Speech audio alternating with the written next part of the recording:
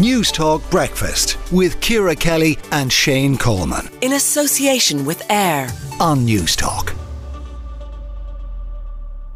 Now, something of a political bombshell in the Netherlands. We are joined by Gordon Darroch, a Netherlands-based journalist. Tell us what happened in the general election there, Gordon.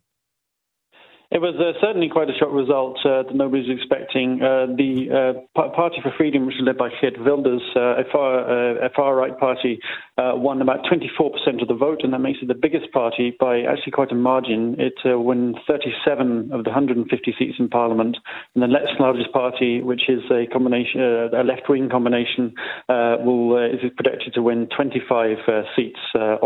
This is an exit poll, but about 98% of votes have counted, so very little is likely to change. Just briefly tell us about Geert Wilders.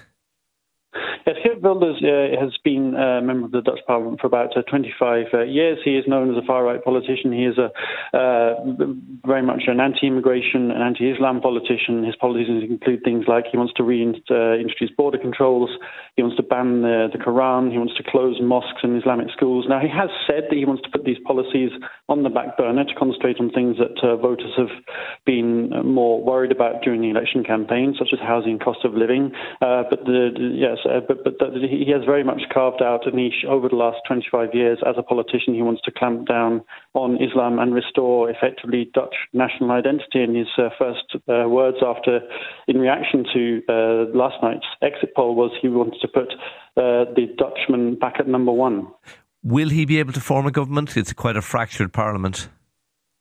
This is the big question. It is a very fragmented situation. It has been for some time.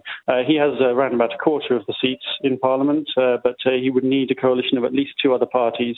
Now, what we've seen is that before the election, the two parties he's most likely to go into a coalition with, two centre-right, right-wing parties, said they wouldn't serve in a government with Wilders as Prime Minister. But given this margin of victory that absolutely nobody expected, they sort of softened that line now. So I think there will be coalition talks initially with Mr. Wilders to try and lead a coalition with two other centre-right, possibly three other centre-right parties. If that doesn't work out, then there is possibly an alternative coalition waiting in the wings that would be more of a broad coalition with the left-wing party that finished second and a combination of centre-left and centre-right parties. We'll watch with interest. Gordon Darroch, a Netherlands-based journalist, thank you indeed for that update. News Talk Breakfast with Ciara Kelly and Shane Coleman. in association with AIR. Weekday mornings at 7 on News Talk.